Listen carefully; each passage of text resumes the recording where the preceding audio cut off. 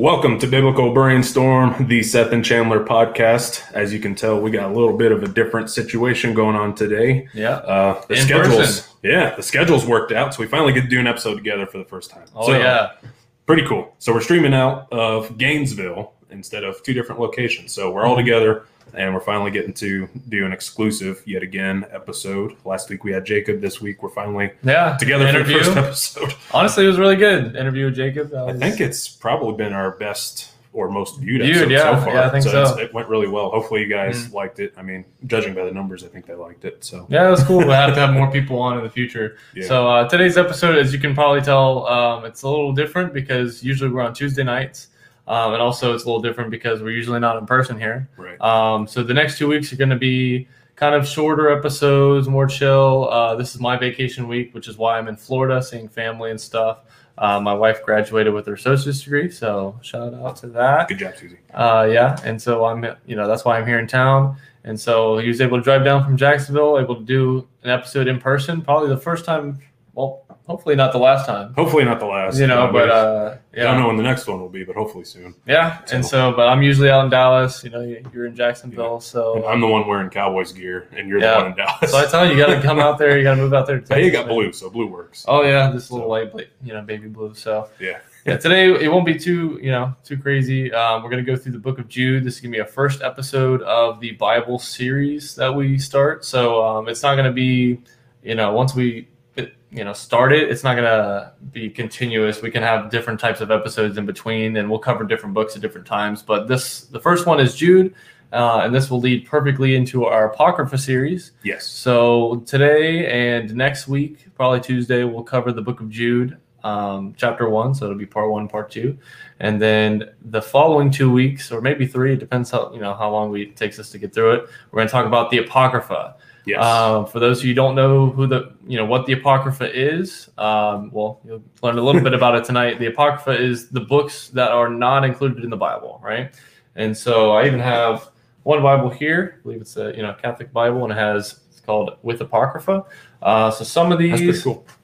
Yeah, and then we're going to talk about some of the books that are in this Bible, and books that aren't in this, the Catholic Bible, but other Apocrypha, Old Testament Apocrypha, Intertestamental, New Testament Apocrypha, all that. Mm-hmm. So if you've ever had the question, why are certain books included in the Bible and why are some not, that's what we're tackling the next, I guess, month or two. So that'll be I'm really excited for that. I've got a feeling it's probably going to end up being at least 2 parts, just with the nature of what it is. Yeah. But it's still fun. If you don't really know much about what the Apocrypha is, and you know that there's extra books of the Bible, and maybe you've been told don't read them, don't pay attention to them, you don't have to ignore them, but we'll go over why and why not, and what they are and that kind of stuff. And all Apocrypha are equal either. So there's, and you'll see that today. So what's cool today is Jude. This is a perfect segue into that, because Jude, the book of Jude, right before Revelation,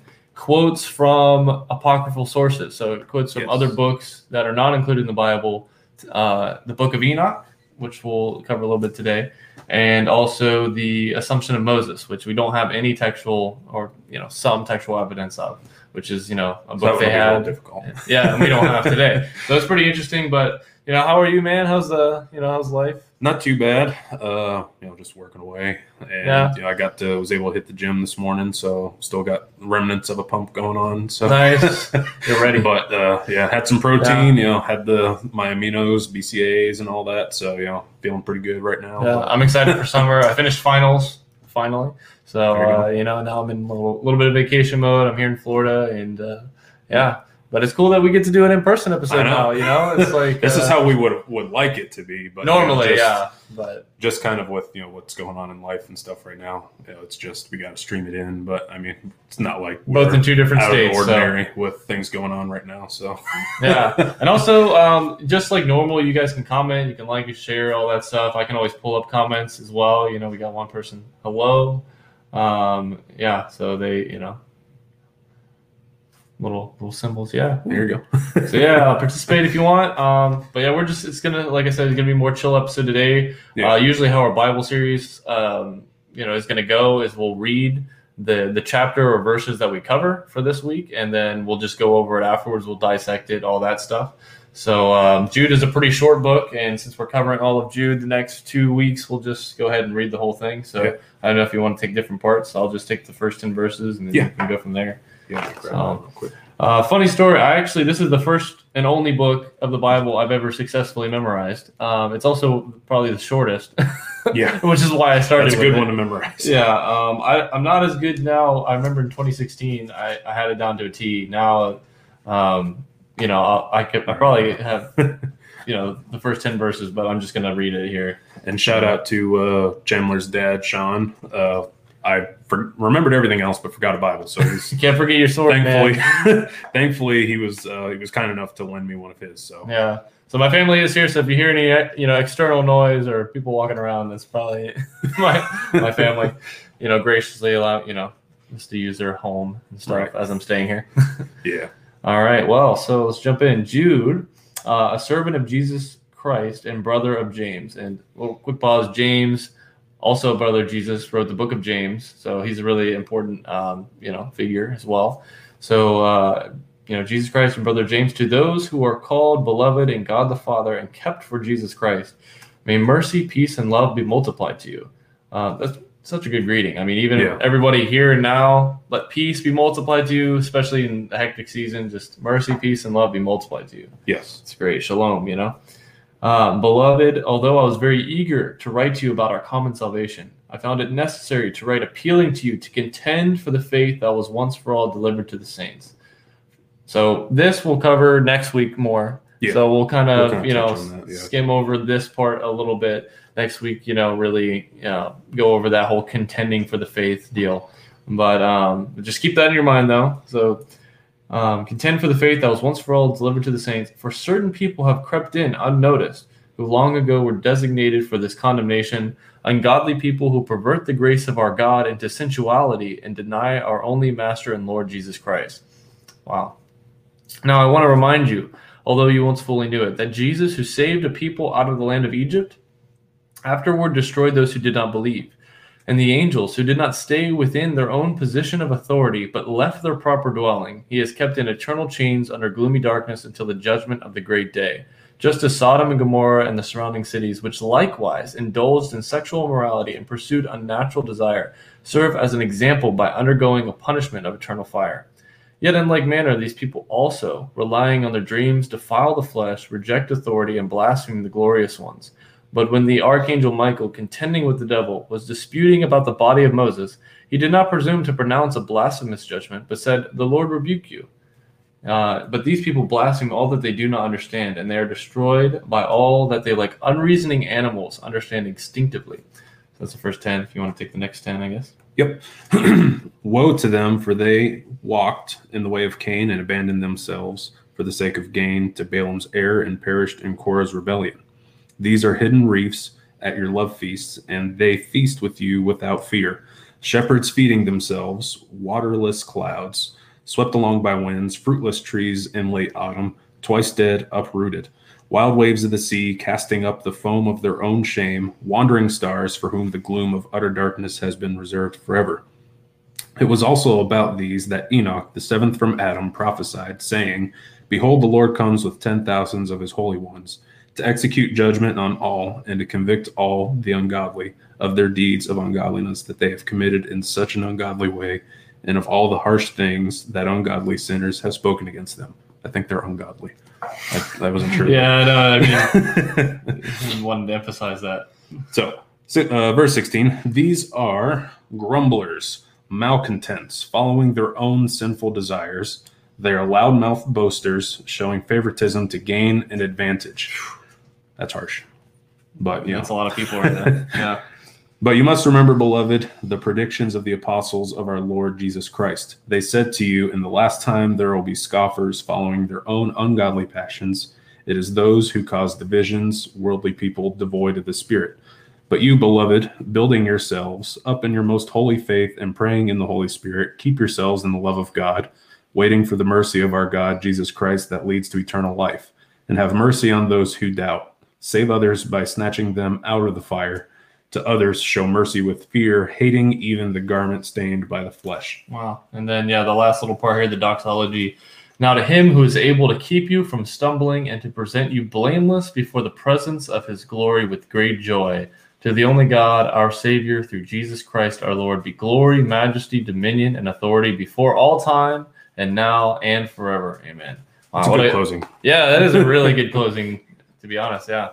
So, wow, there's so much packed into this. I don't even know how we're going to get to all of it in the next 2 weeks, but we're the shortest book. It has so much in it. Yeah, it just references so much. It's just little quick, like bam, bam, bam. But we'll try to dissect this a little bit. Also, Susie, so nice to see you together. Yes, it's really cool. It's fun. We're in one place. Yeah, so that's pretty. Maybe so we don't got to worry about signal issues this time.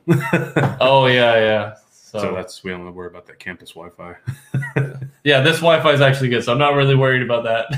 Finally, so hopefully, for our other episodes when I'm back in Texas, we'll be a pretty good footing. So there's a book called the Book of Enoch, which is an apocryphal work. Right, it's pre-New Testament.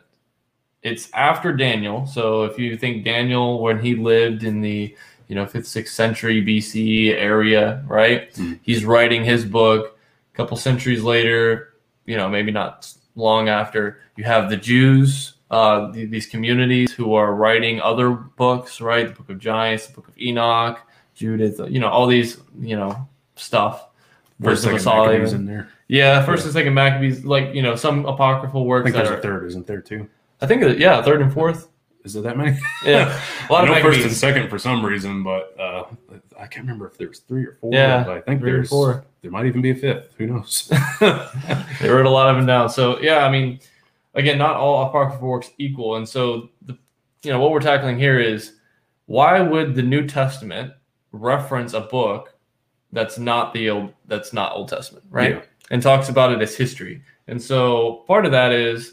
Was it inspired by God? Was it not? That's kind of a right, debatable topic, right? Yeah. But it is the Bible is known as the canon, and so we'll get into that too once we get into the inspiration of Scripture, what the canon is, like Star Wars fans know a lot about canon. Yeah, that's true. Exactly. What is in canon? What is not canon? And I guess Star Wars is a good example. Yeah. Because it's like people wrote things in the book that in books that aren't canon, but then all of a sudden you have TV shows which reference make it into canon.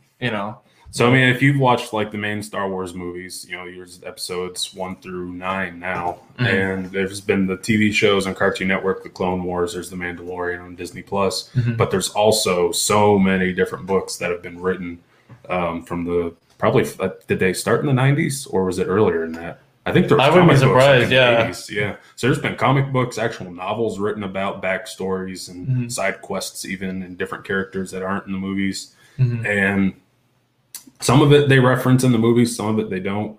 That's where there's a lot of Star Wars fans are probably starting heated debates right now about what's canon, what's not. But either way, the cartoons are not at the same level of the movies, right? Even if you consider some of it canon or whatnot, but it is an interesting topic. And my thing is, I think, and again, we'll have to get this to our inspiration episode. Inspiration is, something being inspired by the Holy Spirit, right? Early church writers believe that their writings were inspired by God. And I'm sure that if anybody has done anything where you feel the inspiration of the Spirit, right? Yeah. So it's what's interesting is the early church treated it not as the only thing that the Bible is not as the only thing that the Holy Spirit was involved in, because the Holy Spirit's involved in a lot of aspects, of life and writings and stuff. But it's the inerrant, or you could say, or the canon. What if you think of a canon like a measuring rod. It's what everything else needs to be measured against. So if you're going to measure any other writings, you're going to measure any word, anything somebody does, any prophecy, whatever, it has to be measured by this, which is the measuring rod, is the canon, right? So it's kind of like, I guess, similar in some ways, like someone writing a book about theology right now, or like a devotional, or a book on doctrine of some nature, like I won't use Joel Osteen, but if you have a favorite Bible teacher or whatever, and they write a book that's based off of Scripture, that takes principles from Scripture, and they talk about current events or ways to improve your prayer life or things like that, just because it's not actual Scripture doesn't mean we shouldn't read it. It's not. Yeah, it's not. And I'm a history major. I read a lot of history books, right?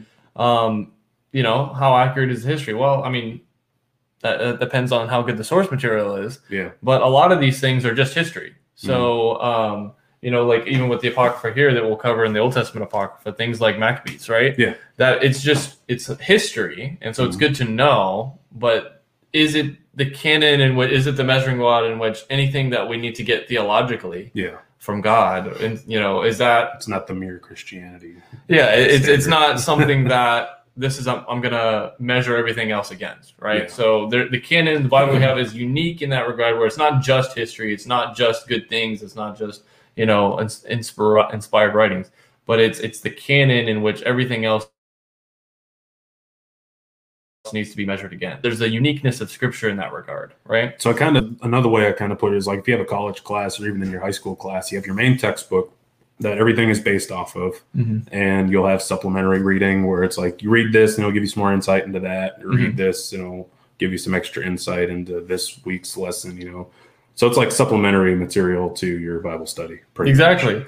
And it gives context. And some people that might still be like a little leery of, well, I find it a little hard to reconcile the fact that there's a book in the Bible that quotes a book outside the Bible and references that history and takes it as like history, right?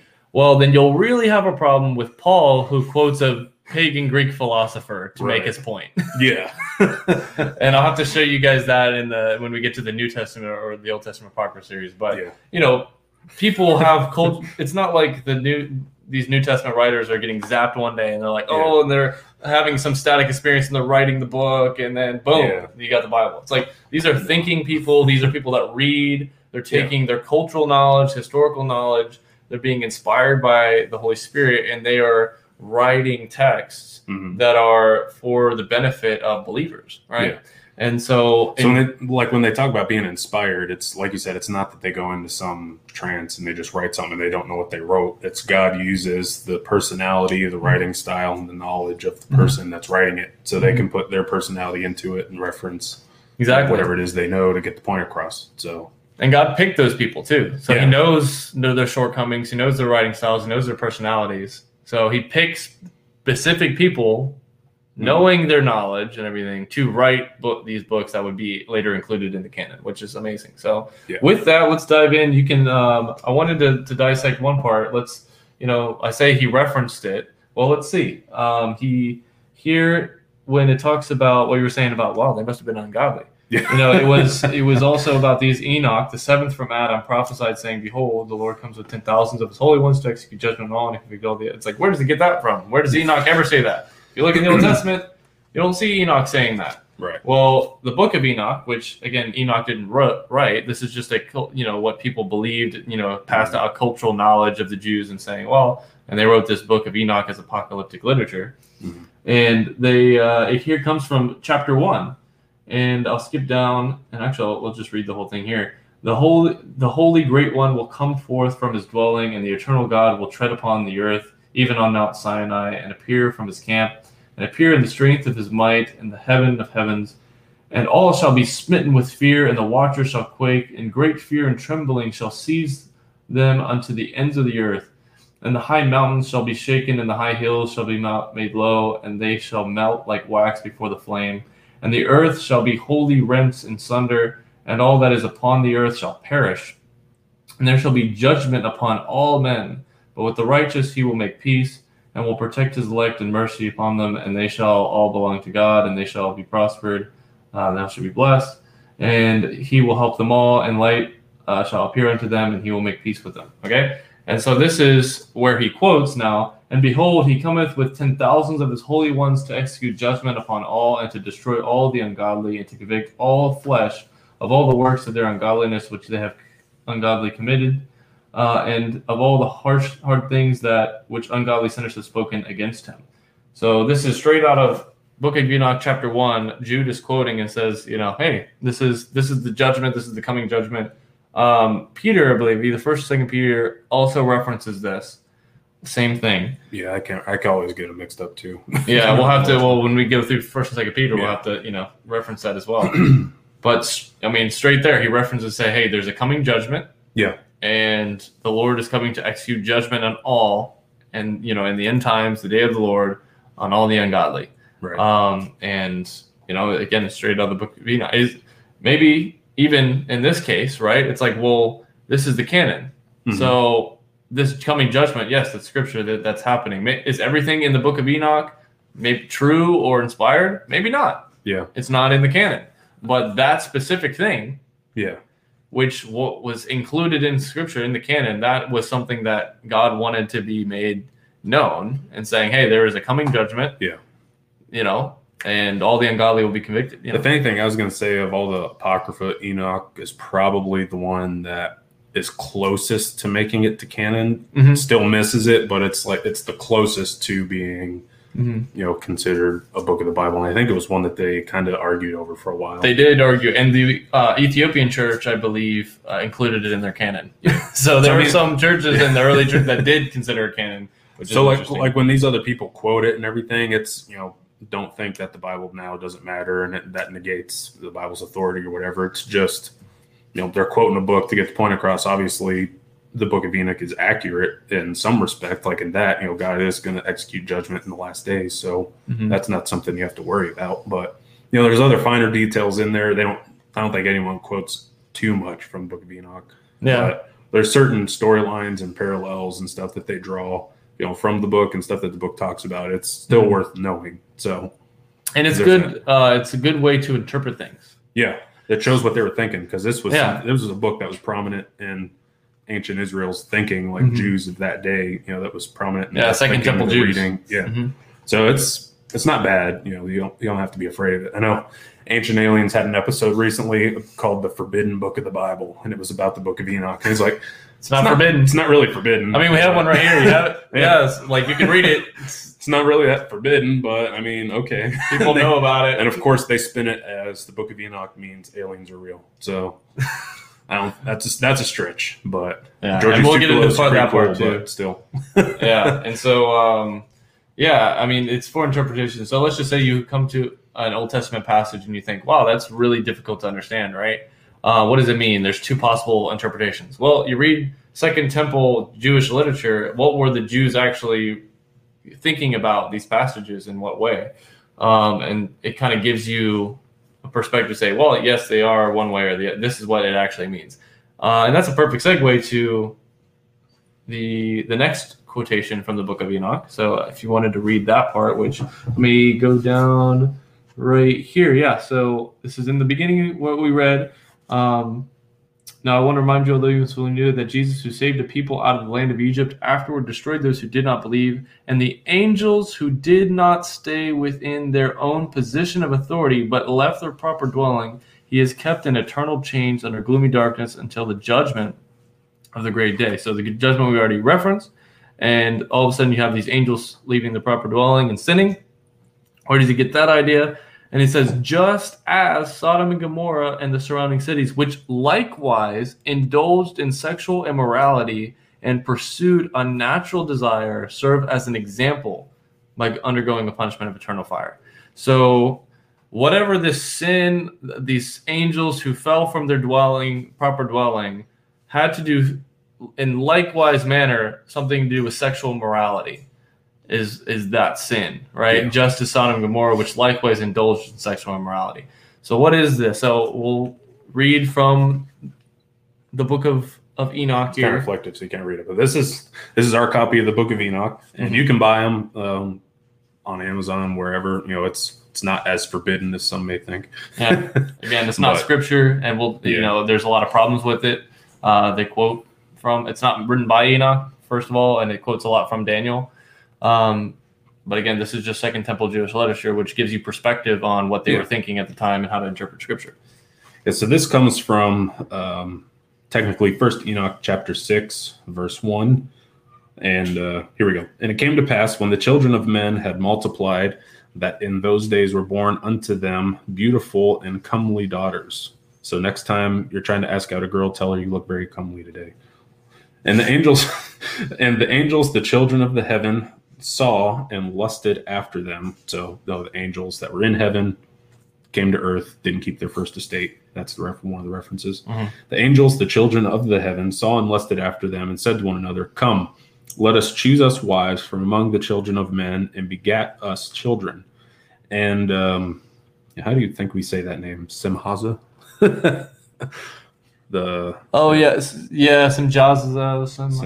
Yeah. In English, it looks like Simjaza, but some of these names, man. So we'll go with that. Simjaza, who was their leader, said unto them, I fear ye will not indeed agree to do this deed, and I alone shall have to pay for the penalty of a great sin. And they all answered him and said, Let us all swear an oath and bind ourselves by mutual imprecations, not to abandon this plan, but to do this thing. Let's do this thing. Yeah. Then swear they all together and bound themselves by mutual imprecations upon it. And they were in all 200 who descended in the days of Jared on the summit of Mount Hermon. And they called it Mount Hermon because they had sworn and bound themselves by mutual imprecations upon it. And now we'll skip down to chapter 7, verse 1. And all the others together with them took unto themselves wives, and each chose for himself one. And they began to go in unto them and defile themselves with them. And they taught them charms and enchantments and the cutting of roots, and made them acquainted with plants. And they became pregnant, and they bare great giants, whose height was 3,000 eels, or ells, who consumed all the acquisitions of men. And when men could no longer sustain them, the giants turned against them and devoured mankind. And they began to sin against birds and beasts and reptiles and fish, and to devour one another's flesh and drink the blood. Then the earth laid accusation against the lawless ones. All right. And so you think, well, where in the heck is that? And like I said, we'll touch more on it later. But I mean, yeah. And when we go through Genesis series, we'll cover it in more detail. But I just, as a point of reference, well, what are they referencing? What is even Enoch referencing? And it's talking about this. It says, when man began to multiply on the face of the land, and this is Genesis 6. Right. And daughters were born to them, the sons of God, which, again, the angels in reference here in both Jude and the book of Enoch. Sons of God saw that the daughters of man were attractive, and they took as their wives any they chose. And the Lord said, My spirit shall not abide in man forever, for he is flesh. His days shall be 120 years. The Nephilim, which, again, the King James also translates giants, which also they talk about, book of Enoch translates giants. The Nephilim were on the earth in those days, and also afterwards, when the sons of God came into the daughters of man, and they bore children to them. These were the mighty men who are of old, the men of renown. And the Lord saw that the wickedness of man was great in the earth, and every intention of the thoughts of his heart was only evil continually. And the Lord regretted that he had made man on the earth, and it grieved him to his heart. So the Lord said, I will blot out man, whom I have created from the face of the land, man and animals and creeping things and birds of the heavens, for I am sorry that I have made them. But Noah found favor in the eyes of the Lord. And so, even just skipping down here, it says, as a result of that, which you also see as a result of that with violence and the blood and killing, and it says the same thing. So now the earth was corrupt in God's sight, and the earth was filled with violence. And God saw that the earth, behold, it was corrupt, for all flesh was corrupted their way on the earth.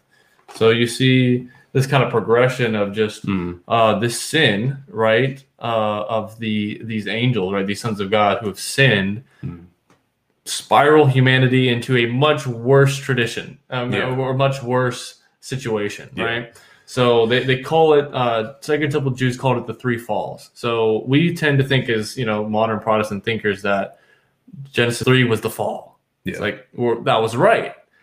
But there's also three falls. Like there's that fall, Genesis 3, which made things on the earth pretty bad. That brought sin into the equation. Yeah. Is the biggest thing.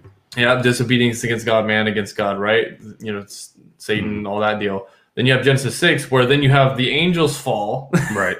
And I think corrupt mankind. I don't know if this was in the book of Enoch or if it was in another book, but there was a passage somewhere where it talked about the angels saw what was going on earth, saw how humans were behaving, and they kind of begged God. They're like, let us go down there, let us teach them, let's straighten them out. Will give us permission to go down and kind of teach them holiness and how to behave. And made things worse. Yeah, so God, in a way, God reluctantly said yes, according to the story, and they went down. And then because they went from being angels to being human, they were, in a way, demigods. So they were, part angelic, part human. And with the human nature came the sinful nature. And then they're like, oh, wait, we know all this stuff and we can do all these bad things now that we've never knew we could do before. So after that, it talked about it said here, let's see.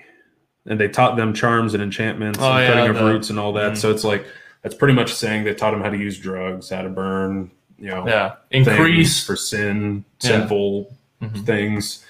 They were obviously killers. They would just, they talked about all the sin that they committed, and they just did all kinds of stuff because they had, in a way, heavenly knowledge, and they knew how to do things that humans at the time didn't necessarily know how to do or wouldn't have thought of. Yeah. So that would lead into the second fall, which is and then the third fall being the Tower of Babel, which you all know in Genesis 11. So, and we'll hit all these things in more detail in Genesis 11. I mean, in our Genesis series as well.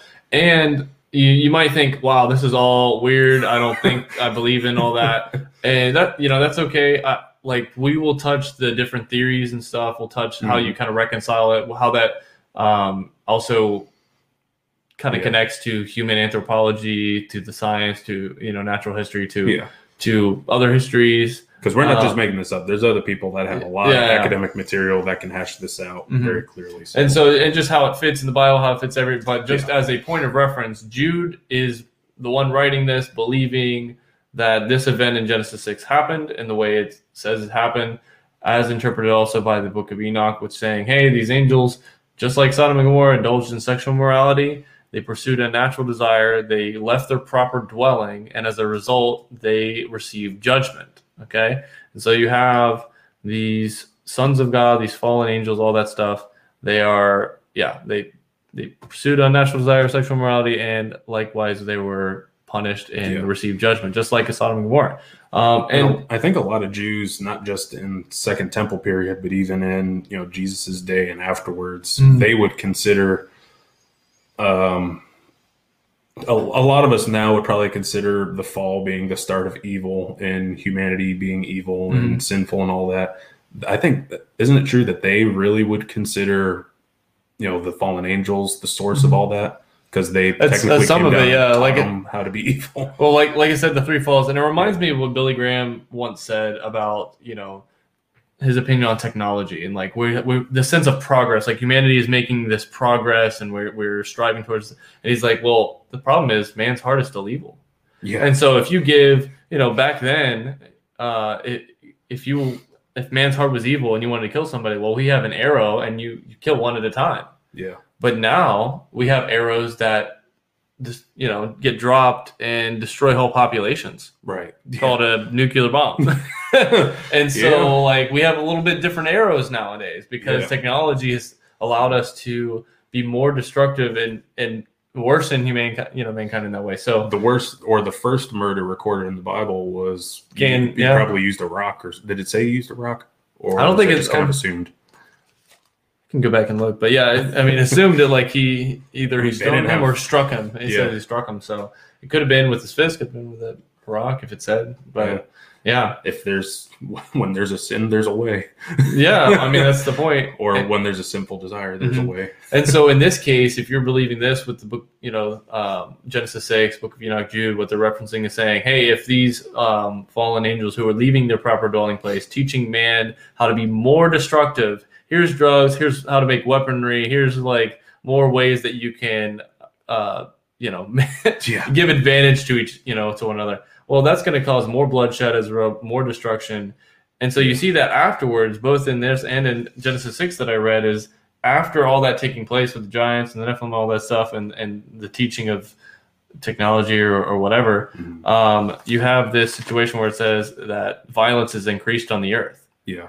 And that's not good. You know, and so we see that situation all the way to now, and the ancient world was brutal. It was really brutal, and there was a lot of bloodshed as well. And so, so like we said, we'll dive more deeper into this stuff in future episodes. So if your heads are spinning and you don't know what to make of all this, you know, don't worry. We're just whetting your appetite.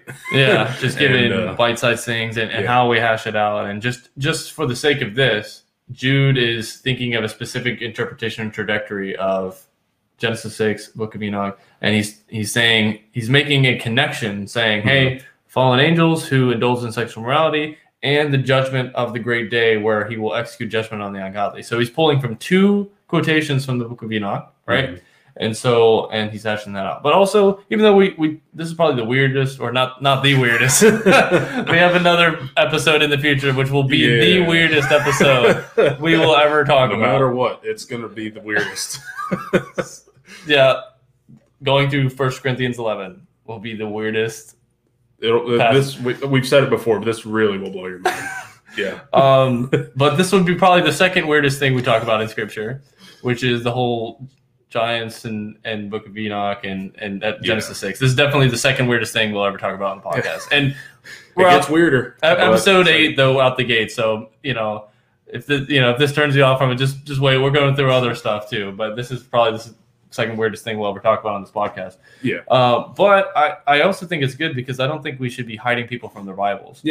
I mean, that's the point of this too. If anything, it's worse to keep people away from this and not just act like it's forbidden, act like you can't touch it. Exactly. And then you're like, wait a minute, this kind of makes sense. What's going on here? And in a lot of cases, I think that would drive people away and be like, well, just forget it. I'm not going to believe any of it. So it's important to know this stuff because it gives context. And it's just history in general. If anything, it's entertaining. It is. It's good history. It's historical novels, if anything. And honestly, I think that's a good point too, because a lot of people, you're going to find out some things one way or another. Are you going to find information? The information's much more readily available. Either you're going to see it from a skeptic that's trying to poke at Christianity and say, "Oh, did you know that this forbidden?" Like ancient aliens saying, "Is this the forbidden book of the Bible? Did you know this is what it really means?" And people have been protected so much from passages of the Scripture that they just don't touch. And it's like the point of biblical brainstorm is we're going to, no subject is going to be untouched, no stone left unturned.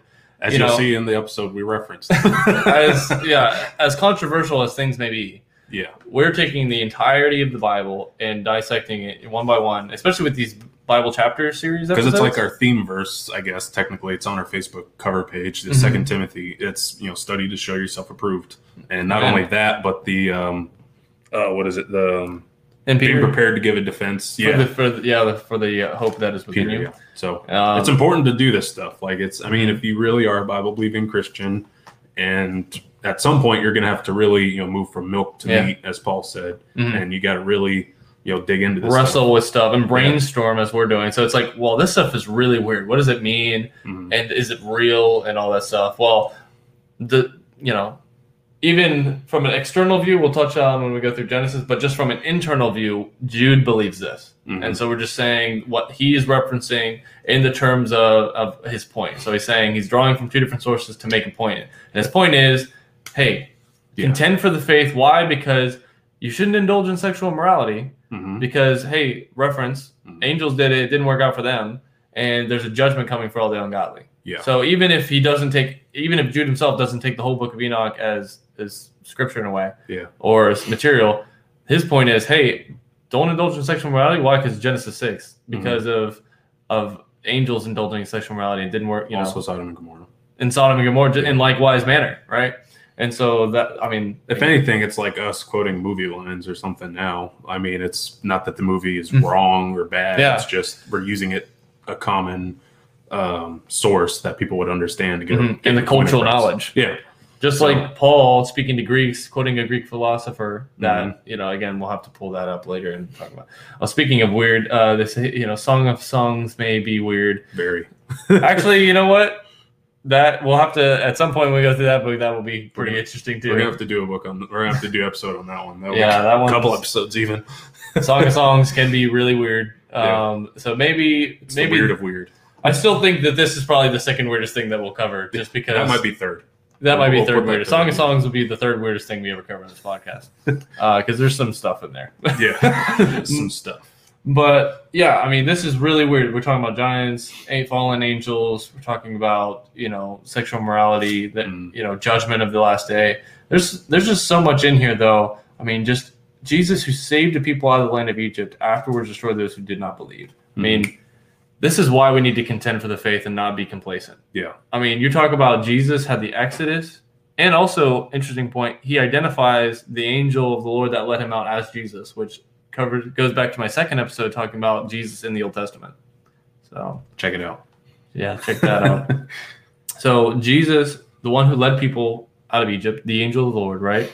Mm-hmm. Afterward, guess what? They were grumbling, complaining, and he says this at the end. Who are the ungodly? They are, what does it say this? In the last time there'll be scoffers following the ungodly passions. Here it is. Grumblers and malcontents, following their own sinful desires. They are loudmouthed boasters, showing favoritism and gaining advantage. There it is. So grumblers and malcontents. What did the people of Israel do after the Exodus? Well, I think there were grumblers and they were malcontent, They complained a lot. Moses! We're getting sick of the manna. Well, here's some birds. We don't like birds. Quail, to be specific. We'd rather be back in Egypt. Yeah. It's like, dude, come on. And yeah. Eventually Stockholm it's syndrome, if I ever seen it. Oh, for real. And hey, and if we probably will cover this later, but if you ever wondered why they decided to worship a calf, there's a reason for that. Oh, so, yeah, that's true too. It's very interesting, and it has to do with Egypt. Yes. And especially we're going to go through Exodus eventually as well, which will be awesome. Oh yeah, Exodus. But I mean, you just think grumblers, malcontents. And I love this whole book because this whole book is just like a wake-up call to Christians. Like, this is to you. Anybody listening, if you're a Christian, if you're not, say you're a skeptic watching this, we have other episodes that are covering, other things and specific to that, right? But if you're listening to the podcast, knowing, hey, I'm a believer, this is to you. Contend for the faith that was once for all delivered to the saints, right? Mm-hmm. Jesus who saved people out of the land of Egypt afterwards destroyed those who did not believe. Yeah. You just imagine being at the Exodus and you saw that miracle and then you're a grumbler, malcontent, like it says here, and you didn't believe in God, the faithfulness of God, and you just said, hey, I would rather be back in Egypt. They didn't enter the promised land. Yeah. That generation. They had to wait an entire generation before they could, the ones that made it. Yeah. So it's so important to be faithful. Yeah. We'll talk about this is, in a reference to salvation issue, this is the one, this is the one saved, always saved, and not, we'll get into those theological things. Yeah. But regardless of salvation, right, we're talking about just as a believer, do not be in this category. Do not be a grumbler, a malcontent, saying, hey, I'd rather be back in Egypt kind of thing. Contend for the faith. Fight for the faith. Once for all delivered to the saints. Do you have anything on that? I mean, it's funny enough. I was thinking about it on the way here. My first sermon, I'm pretty sure, 99.9% sure that my first sermon that I preached for regular adult service, it wasn't for youth or anything. It was Sunday morning, prime time, The first sermon I preached was on Jude. And so I did talk about some of this stuff. And it was probably 2, maybe 3 years ago now. So it's been a while. I don't remember everything I talked about. I've preached on Sunday mornings a couple times since then.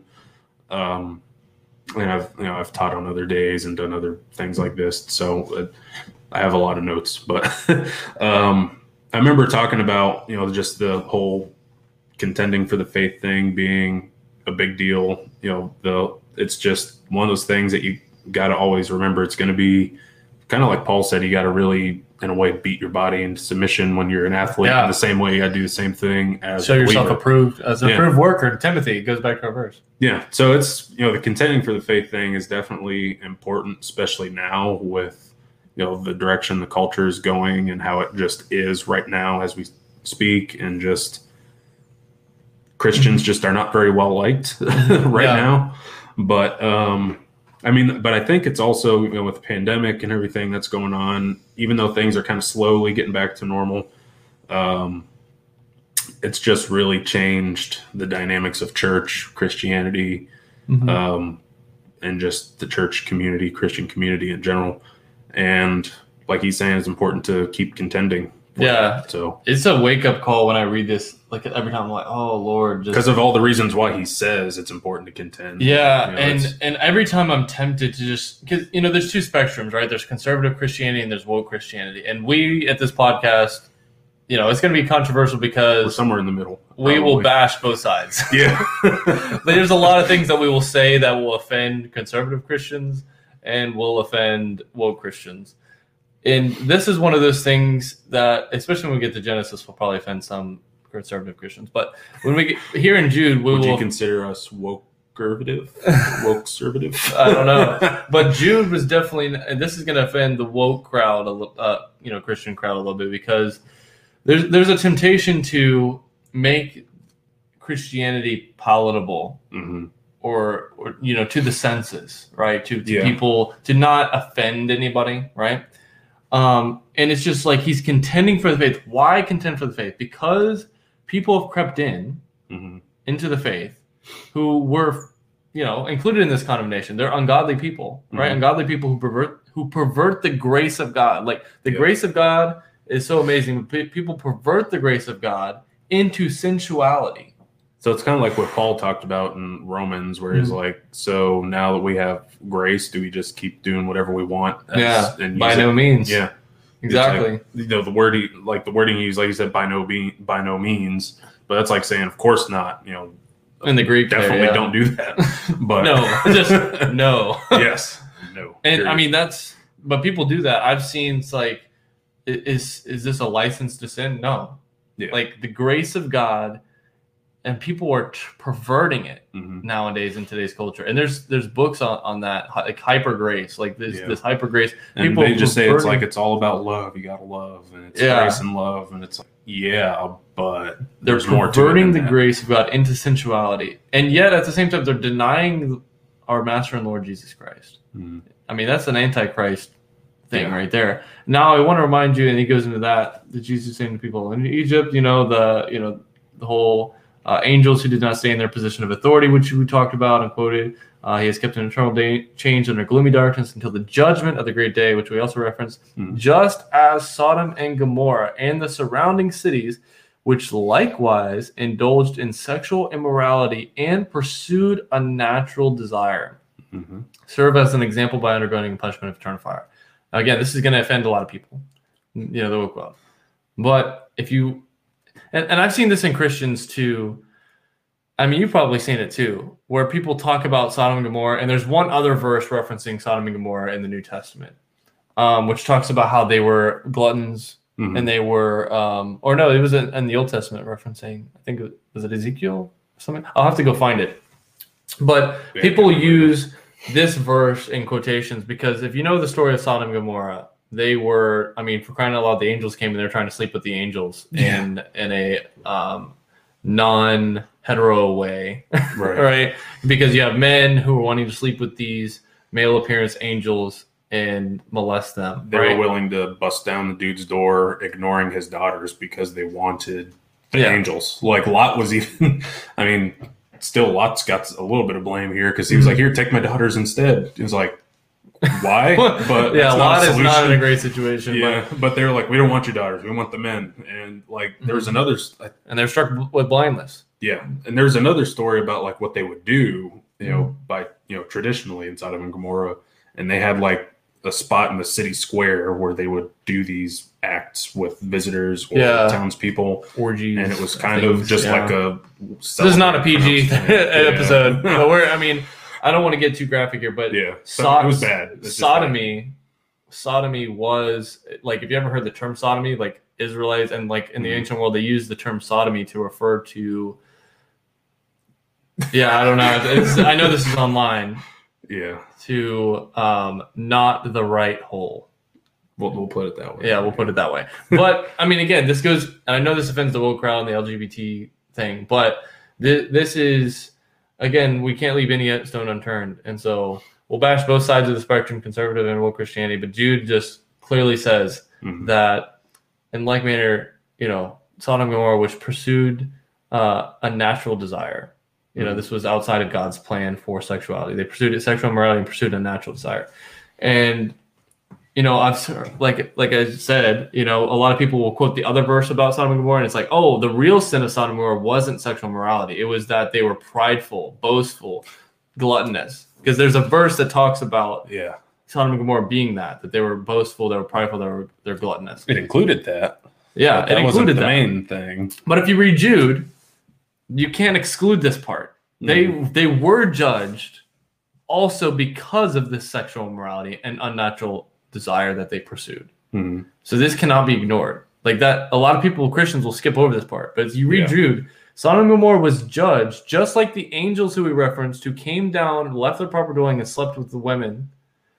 They pursued unnatural desire outside of their place, outside of the plan that God had for them, and indulged in sexual immorality. So in the same way, this is a wake-up call to us Christians to contend for the true faith, which abstains from sexual immorality and the pursuing of unnatural desire and unnatural sexuality, which is outside of God's plan of marriage, which he, again, put in Genesis with one man and one woman. So again, that's a very tough topic. Yeah. And a lot of people use the whole, well, I was born this way, I was, this is just how I am. There's people that's why you got to be born again. Yeah. There's scientific, I can agree. They say there's scientific evidence that you would prefer this over that. But I mean, I can agree with them. Yeah. I can agree, but you have to be born again. Yeah. That's the thing. So, I mean, we'll probably have to do a full episode on that. On sexual immorality or anything. It's no different than denying any other fleshly desire. Yeah, adultery. It's something you got to work on. Anything else, but just as a means of referencing Jude here, we are talking about, hey, just like the angels sinned in Sodom and Gomorrah, do not indulge in this, right? Right. So they defile the flesh, rely on dreams, and then this part, which is the last thing I'll reference. But when the archangel Michael, contending with the devil, is disputing about the body of Moses, he did not presume to pronounce a blasphemous judgment, but said, "The Lord rebuke you." But these people blaspheme all that they do not understand. So here's a third reference. So 2 references from the book of Enoch. One reference, you're like, where in the world is that story? Yeah. It's not in the book of Enoch. It's not in the Old Testament. Where is this whole thing with Michael, the archangel, contending with the devil about the body of Moses? Because if you read Numbers, we don't know where Moses' body was buried, it says. Yeah. And he was buried somewhere, right? And he died and he was buried, right? He's quoting from a book called The Assumption of Moses, which is a 1st century Jewish apocryphal work, which we don't have record of right now. Like we can't read it, which is very interesting. Yeah. People have quoted from it. So how do they know that's where it's from? Well, St. Jerome and other, people, they reference it and talk about it as a book. Like in footnotes? Yeah, well, say that there was a book, The Assumption of Moses, and this is where Jude's quoting from. So we have early writers referencing the book of The Assumption of Moses. And for those who don't know, St. Jerome was the one that translated, the Greek text or the Hebrew text or both? The Latin Vulgate. Yeah, so he was the one that translated the Bible into Latin. And I think it's from him. It could be also from. I need to get the. Let me see if I have the reference. I pulled it up here. It was one of the early church fathers. I believe it was. him. But you can still buy. What's cool is you can buy Vulgates of St. Jerome's translation as like collector's edition things. Of course, we have so many different translations now, but the way that he translated it in the Latin and everything, you can get it where it's one half in the Latin, the other half in English, or all Latin or whatever. But Origen, my bad. So Origin, I don't think it's Origen in the 3rd century. So I knew it was one of them. Gotcha. Jerome was the one who did the Latin Vulgate translated, but Origen is the one who referenced the Assumption of Moses. Gotcha. Okay. So one of the early church fathers. Yeah. Interesting. But do you think we lost it in the Library of Alexandria? Man. Could be. What? Or was it more of like an oral tradition thing? Because there's a lot of that. Yeah, I don't know. But it's just one of those things where it's interesting, lost to history type of things, like the book of the Assumption of Moses, lost to history, which would have been nice to have. But I mean, we still got a lot of scrolls and manuscripts and stuff from Qumran that we haven't even decoded yet or got to yet. So we might find it. As we speak, there's still stuff we haven't got to. So that is true. So it is interesting. But I'm sure there's, again, you could piece together. This is where the discipline of textual criticism comes in and all that. Yeah. So you see two quotations from the book of Enoch, one from the Assumption of Moses. So Jude is definitely pulling from a lot of source material here. And, of course, the Old Testament, which you see a lot of with Egypt and Sodom and Gomorrah and all he's referencing here. Does anything else stand out to you, like, as we're going through this kind of piece by piece? And we'll cover more next week as well. But, mostly that's the book of Enoch things are the ones that really stood out to me because that was a big deal when I found out that that's what he was referencing. Mm-hmm. And I know we've already covered that. We'll cover that more later. But for me, that's the biggest part of Jude that I always think about in the doxology at the end. Yeah, I'm looking to that. It's very, very cool. What do you think of Cain? So it says right here, but these people blaspheme. So right after that, all that they do not understand, and they are destroyed by all that they, like unreasoning animals, understand instinctively. I mean, that's a bash right there. Yeah. You have no, logic. Right? Animal. Woe to them, for they walked in the way of Cain. That's a very interesting comparison. He's ungodly, comparing the ungodly to Cain. What was Cain's problem? It's like he murdered his brother. He was envious, right? Yeah, and he. I think we talked about it when we talked about the mark of Cain. I could be wrong, or maybe it was just in conversation before. But when God was talking to Cain and pronouncing his judgment, Cain could have said, "Man, I'm sorry. Is there a way that I could fix this? Can you forgive me?" Yeah. Instead of saying that, he's like, "Man, I can't bear all this. What should I do?" Yeah. And it was just all inward centered. Yeah. Also, shout out to our 4th episode. So if you want to check out our 4th episode, we did talk about Cain, the mark of Cain, and all that. So that's interesting. There you go. It's one of those things where it's probably to me it sounds like I think when comparing them to Cain, it's kind of like I guess selfishness, sinfulness, but more of like an inwardly focused type thing. That's that's the first thing that pops out to me when he talks about it. So what do you think? I think that especially this whole letter, right? It's contend for the faith, and because ungodly people have crept in the church. Yeah. And then he describes the ungodly as people who indulge in sexual immorality, people who are blasphemous, who basically follow their sinful desires, who are grumblers, malcontents, complainers, who are like Cain's, inward focus, right? Envious, all that. Maybe not physical killers. I mean, it's true. Yeah, and Jesus said, if you hate your brother, you're a murderer in your heart. It could be like spiritual killers or like emotional killers, mental killers, in the sense that you're angry at somebody. You try to kill somebody's reputation. You try to kill somebody's emotions. Words hurt. They cut deep. Sometimes more than physical beating. Words can cut deep. Jealousy too. I mean, because he killed Abel, his brother, being jealous that God accepted his sacrifice and not Cain's. Yeah, and I'm just thinking, like, if you're listening to this, and sometimes like me, it's like, man, do I fall into any of these categories? Yes. and it's like you're thinking, Jude is talking to believers and saying, contend for the faith. This applies to everybody. Because ungodly people have crept into the church. Yeah. And you're like, then he starts listing all these things of what the ungodly are. And it's like, oh man, Lord, let me not be in that category. Yeah. Let me not be a part of this ungodly that have crept into the church. That is these wolves in sheep's clothing. Like, let me not be one who is a grumbler, a malcontent, somebody who pursues unnatural desire or indulges in sexual immorality, who's like Cain, and then it says afterwards, in the way of Cain, who abandoned themselves for the sake of gain.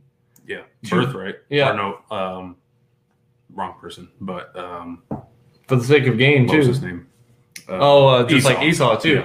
Yeah. To Balaam's error and perished in Korah's rebellion. So Balaam, if you guys remember Balaam and the Balaam's donkey type of deal, prophet, right? Who's like saying, do I curse Israel, bless it, all that stuff. What was his error? So because it seemed like when you read the story, he was following God in the fact that he didn't curse Israel, even though the king of Moab wanted him to curse Israel. Yeah. King of Moab's like, hey, prophet, curse Israel. I'll pay you. I'll pay you if you curse Israel. And he's like, nah, not going to curse Israel because the Lord says don't do it. And I'm going to instead bless them. And the king of Moab's like, you blessed them when I said curse them? And so then you think, well, what was Balaam's error then? And so if you keep going, though, he gives away the secret of their downfall. Because he tells the king, he's like, well, here's the thing. If you really want them to fall, I've already blessed them. I can't curse them. If you really want the children of Israel to fall, let me see if I can find it here in Numbers. Let me scroll down. Oh, you can find it. Oh, I had the reference right here. Let me. Okay. God is not man that he should lie, nor the son. So we got that part, right? And then obviously Balak, who's the king of Moab, who's angry, right? I summoned you to curse my enemies, but you have blessed them these 3 times. Now leave it once and to go home, right? And you're fired. You're fired as a prophet, right? And so he told Balak, so this is Balaam's error. He told Balak how to defeat Israel. Bring in women who would entice the men sexually. Thus bring the wrath of God upon them. Right?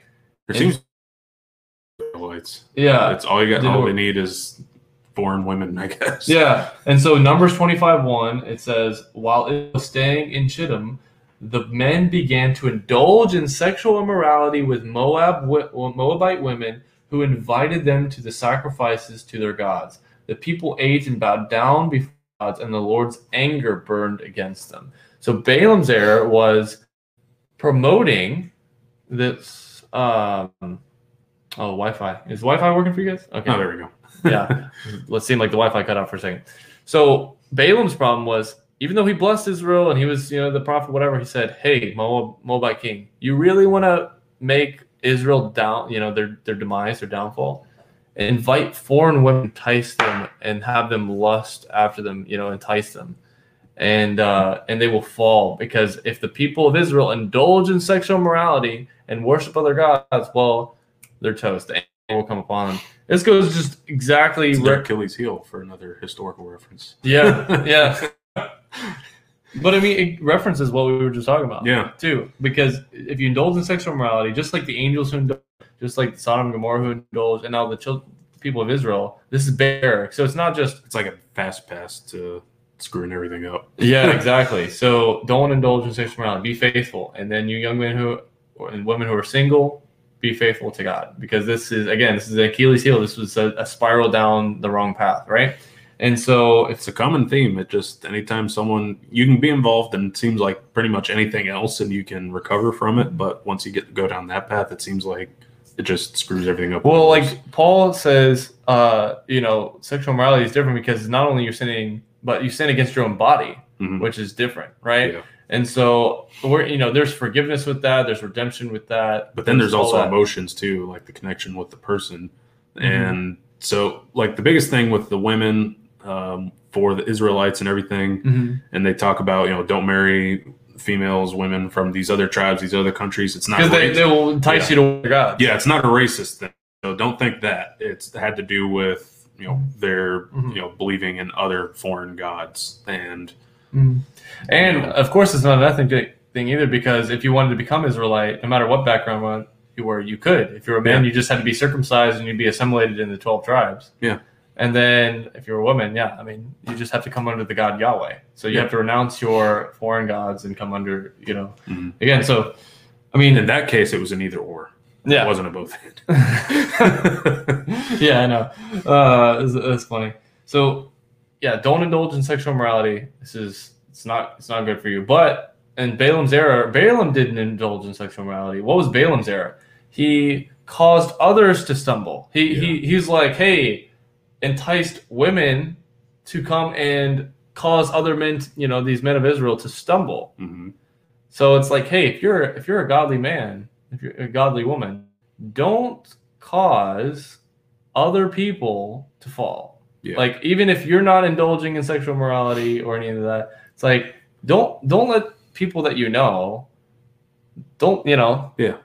don't lead them into temptation. Yeah. Right. Say, hey, don't go to that party. it's going to be bad. Yeah. Or like, if, this happens with friends that are trying to get at each other. Like they have a friend trying to like cause another friend to stumble or like cheat on their girlfriend or what, Or it even happens in the church where, someone will be, going around and spreading rumors about leadership or someone else just in the congregation, and it just causes division and issues and, Exactly. Don't be, the cause of trouble either. Yeah.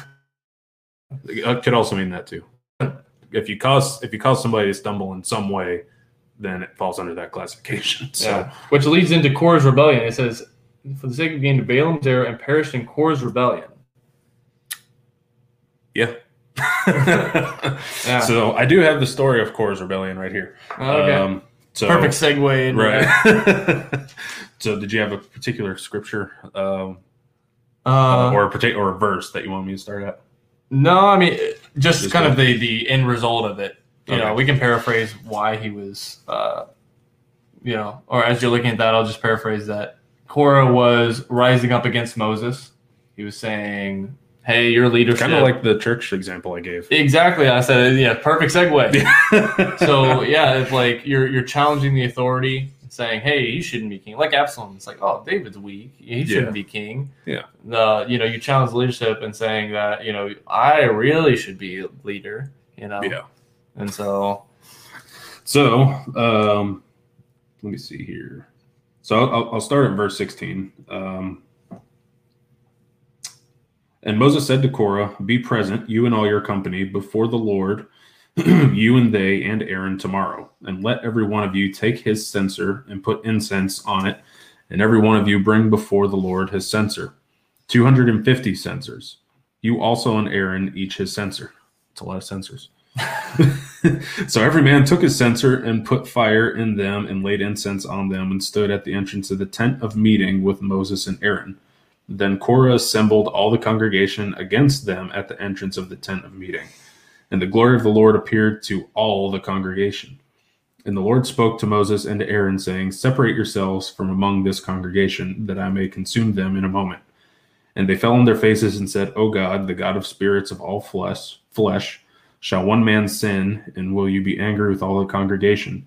And the Lord spoke to Moses, saying, say to the congregation, get away from the dwelling of Korah, Dathan, and Abiram. Verse 25. Then Moses rose and went to Dathan and Abiram, and the elders of Israel followed him. And he spoke to the congregation, saying, depart, please, from the tents of these wicked men, and touch nothing of theirs, lest you be swept away with all their sins. So they got away from the dwelling of Korah, Dathan, and Abiram. And Dathan and Abiram came out and stood at the door of their tents, together with their wives, their sons, and their little ones. And Moses said, hereby you shall know that the Lord has sent me to do all these works, and that it has not been of my own accord. If these men die as all men die, or if they are visited by the fate of all mankind, then the Lord has not sent me. But if the Lord creates something new, and the ground opens its mouth and swallows them up with all the belongings to them, and they go down, and they go down alive into Sheol, then you shall know that these men have despised the Lord. And as soon as he had finished speaking all these words, the ground under them split apart. And the earth opened its mouth and swallowed them up with their households and all the people who belonged to Korah and all their gods. Wow. So they and all that belonged to them went down alive into Sheol, and the earth closed over them, and they perished from the midst of the assembly. Yeah, I mean, and that's number 16 for those who wanted to follow along there. That's number 16 if you want to look at the story. So basically, guy challenging Moses' leadership, sinning, right, and saying, and leading a rebellion. So this is Korah's rebellion against Moses, right? This is not a good time, right, to do that. Such a delicate time right after the Exodus, the Exodus too, and leading people, out to the desert and everything. And it's like, earthquake. Lord he said, nope, not dealing with it. Just not today. Sucking it all the people in, and earthquake, and they die. And so these are part of the ungodly. The ungodly are those who indulge in sexual immorality, who cause others to stumble, who cause rebellion and division in the church. And it even says that here. It's like, and the last time there'll be scoffers following their own ungodly passions. It is these who cause divisions, worldly people devoid of the Spirit. So you know who those who are causing division in the church are? These are people that are scoffers that make fun. Have you ever heard of, people that make fun of pastor sermons or points or other people in the church? Oh, they're kind of weird, or it's like, and it's so sad because I've known people that will make fun of things that are in a sermon or that have said things. And it's like, don't be a scoffer. Don't be sitting in the seat of mockers, mocking those, right? It's these people who cause divisions, right? Mockers, scoffers, people following their own ungodly passions, worldly people, devoid of the Spirit. They don't have the Spirit of God. Mm-hmm. Those who cause divisions, those who are following their own sinful desires. But then in contrast, but you, beloved, again, don't fall into that category. Be part of the people that Jude's talking to. Contend for the faith, right? Building yourselves up in the most holy faith and praying in the Holy Spirit. Mm-hmm. Keep yourselves in the love of God, waiting for the mercy of our Lord Jesus Christ that leads to eternal life. Wow. Yeah. I mean, that's straightforward there. Like, yeah, that's pretty cut and dry. Wow. Anything to say on that? Anything dissecting, As far as like what you're saying with the as far as the whole core thing and like that, I mean, growing up not just a Christian, but as a pastor's kid. But so you have more experience in that arena with me, just with people. I've seen it happen. I've been on the receiving end of it where it's, I can tell even without the scripture reference, I could tell you the people that do that don't have the Spirit of God on them. It just doesn't make any sense sometimes. Like people just make up stuff and they do it intentionally just because they feel like it. Yeah. It's like they'll accuse not just the pastor, but different leadership and things like that just because they feel like it. I mean, they'll sometimes it's because they just want to challenge their authority just for the heck of it, or they feel like they're better qualified to do a job, or sometimes as far as they feel like they're better than the pastor, and sometimes it's something as small as an elder or a greeter, or something. It goes all to whatever kind of position you got. So pray for your pastors. Yes, they deal with a lot. Maybe threats, maybe divisions, maybe people. Yeah, it's a lot of stuff. But I mean, don't fall into that category. It's not good. So I've had a lot of experience in that area. So don't be one who causes divisions. Don't be worldly. Don't be in it for your own ungodly passions. Yeah, exactly. So I mean, all these descriptions pretty much covers everybody. Someone's at least, I'm sure we've done something in that list too. So yeah, it covers everybody. So I mean, as far as he says they've crept into the church and everything. It's not that you can't be part of the church or you can't be a Christian if you've done those things in the past. If you've been saved and you've stopped doing those things, that's the point. You're fine. So if you're still doing those things, then you're the one he's talking about that's crept in and are trying to cause problems. So repent and don't be the wolf, be the sheep. Yeah. Like exactly. Don't be a malcontent, a grumbler, a complainer, sexual, immoral, ungodly, to one who causes division. Don't be that kind of person, right? If you know those type of people, pray for them. Yeah. And again, pray for your pastors, all that. I guess we're coming to the end here. After that, it says, keep yourselves in the love of God, waiting for the mercy of the Lord, yada, yada, and have mercy on those who doubt. I love that. Yeah. Because people doubt. To go back to the love thing, the woke side of Christianity talks about love everybody.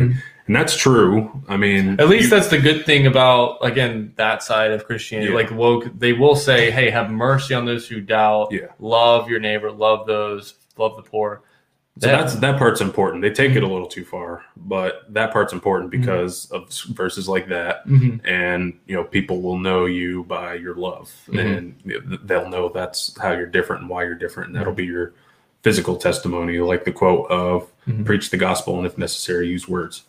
Yeah. And some people, and again, bashing kind of, maybe this isn't a conservative Christian thing, or just this is something that I've heard and people have a tendency, you shouldn't doubt. You should never doubt, and it's like, are you even saved? And, just casting more doubt, right? All that. And it's like, I love how Jude literally has to go out of his way at this time in the early church and say, don't condemn those who doubt. Yeah.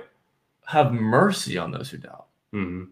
It's like people who are doubting their faith, doubting God, not trusting in him, doing all this. It's like, hey, have mercy on them. Yeah. And then it says, have mercy on those doubts. Save others by snatching them out of the fire, out of that judgment, out of hell, right? Mm-hmm. Out of the fire. To others, show mercy with fear. Why mercy with fear? Show with fear, hating even the garment stained by the flesh. And James talks about this too, his brother, right? So, which is interesting if you look at the book of James. Yeah. Like, notice if I have a big stain on this shirt, right? Mm-hmm. I don't want this to be stained. I kind of ruin that. But like, if I'm around somebody who has a bunch of stains, I might get stained, right? True. But I shouldn't avoid helping other people. So it's like, it's that weird tension between him. It's like, hey, you need to snatch other people out of the bad environment, out of hell, out of judgment. Have mercy on them. Don't be like a holier than thou monk. Let's separate ourselves from the world. Kind of, yeah. Like no touch, no unholy thing. It's like, and then there's the woke Christian where it's like, no, let's dive in and eat with tax collectors and sinners. But it's like, then they indulge in the same ungodly things. Let's go party with them so that we can influence them to become Christians. Like, no, you don't sin with them.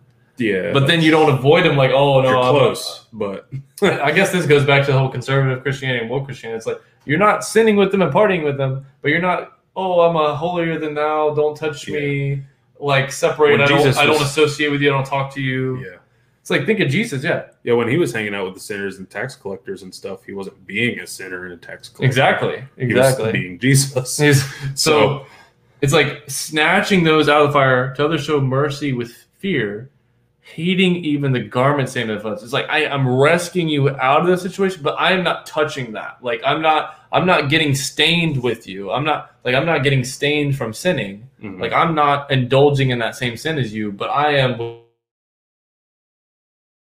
with showing mercy that sin to reach this life. So it's not like don't touch me holding that, and it's not I'm partying with you and I'm getting stained all over the place, rolling in the mud. Like SpongeBob quote for everything. Don't touch me, I'm sterile. Exactly. But it's like serious moment. Exactly. Don't pull others out of sin, but don't indulge in the same sin. Yeah. So there's a fine line. Exactly. And I think Jude touched that perfect. It's like, hey, you're showing mercy on people who are in sin. You're loving them. Mm-hmm. You're showing mercy to those who doubt their faith. Mm-hmm. But yet you're not indulging in the same sin. You're rescuing them out of that sin and doubt to be in your place. Now, one thing you could do, like we said, partying, so we'll go with that example. Mm-hmm. You have friends that you're trying to witness to. You're trying to save. You're a Christian. They know it. They're not Christian. They are thinking about it maybe, and they're not sure, but you can see there's progress being made, but they're still doing whatever, drinking, partying, that kind of thing, still that kind of, whatever. You don't have to go party with them and drink with them and indulge in the unless same you sin. Literally go and pull them out like this. Yeah. I mean, I'm snatching you out of the fire. Now you could offer if you get drunk, call me. I'll give you a ride. You could. Hey man, you don't want to drop them off at the party. You don't want to be that. Like if if something happens, give me a call. I'll help you out.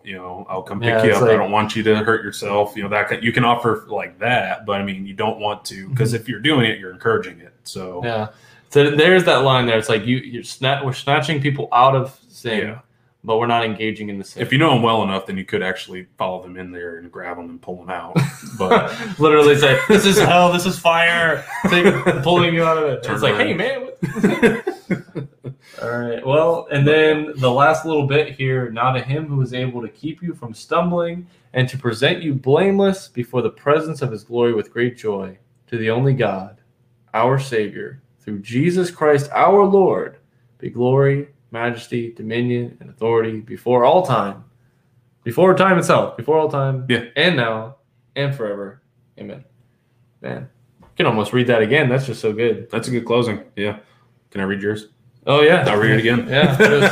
I mean, this is a good way to end it, too, just to you guys. And again, this is a shorter episode. Usually we go about 2 hours, but we'll probably end just before an hour 30. When I was telling my brother about it, I was like, well, we're thinking about, we'll keep it short this week. And he's like, if you aim for 15 hours or 15 minutes, you guys will be done in about 45. So, so we were aiming for 30. We're at an hour. or hour 20. So I said anywhere from 30 to an hour, and we're an hour. We'll probably finish an hour to an hour 30. Yeah. Yeah. It's our first time doing it together. So yeah, that's cool. Yeah. It's, whatever happens. But yeah, blessings to you guys, and thank you for watching. And so I guess the words of Jude. So with the formal conclusion, now to him who is able to keep you from stumbling and to present you blameless before the presence of his glory with great joy, to the only God, our Savior, through Jesus Christ our Lord, be glory, majesty, dominion, and authority before all time, now and forever. Amen.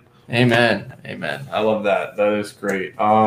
If you guys have questions, save them for the Q&A. We'll probably do another Q&A episode after we get through all of this Jude Apocrypha stuff. I know there's a lot of questions. It's going to be a lot of questions after that one. Old Testament, why are certain books included in the Bible and why are some not? Mm-hmm. I mean, we're tackling those questions. Yeah. And we'll have a couple one-off episodes. We'll talk about politics and, again, other controversial things that we just are not shying away from them. Yeah. And that's the point of Biblical Brainstorm. Yeah. If we happen to get canceled one day, I mean, then maybe we're on to something. But the point is, we just want to take the Word of God. Mm-hmm. We want to just present that and brainstorm and not, again, we don't want to hide people from their Bibles. Anything controversial, anything that's hard to understand, anything that's difficult. There's no forbidden book for us. There's no forbidden book for us. I mean, we literally talked about the Book of Enoch today. Yeah. I mean, this is our mission. This is, nothing, no stone unturned. Right. So blessings to you guys. Any last words of anything? Or? Just as a heads up for next week, like you said, we're keeping it chill, low key. I'll be on vacation next week. I know you were on vacation this week, so that's why we were able to, kind of do a chill thing this week. So next week, I'll be gone, going on a Disney vacation with my family. So be doing an exclusive interview, not from Jacksonville or Gainesville, or I say interview, exclusive episode. Not from, anywhere we've done it before. I'll be doing an exclusive stream from Cinderella Castle and Magic Kingdom. So that's pretty cool. But so keep an eye out for that. That'll be Monday. Not sure time. It's just kind of a play it by ear thing. So just keep an eye out. Probably in the afternoon, around lunchtime, I would imagine.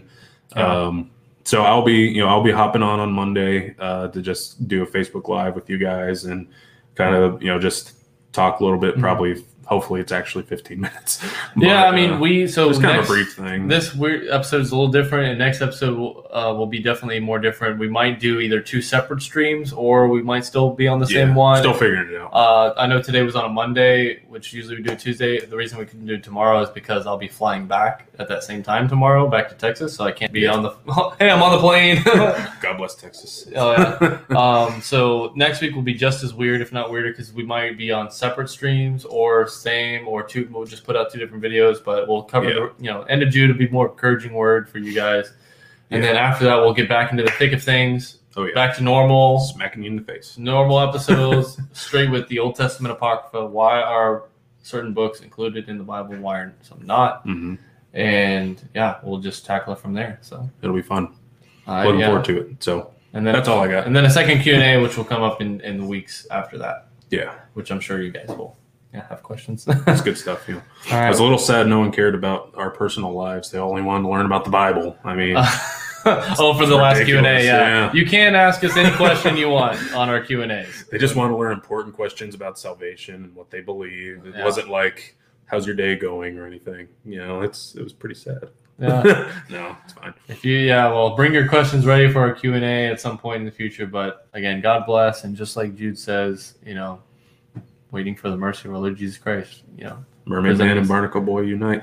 Yep. One episode. Yep. One, maybe, hopefully not only episode together, but that is it. All right. Well, see you guys later. Love you guys. Yeah.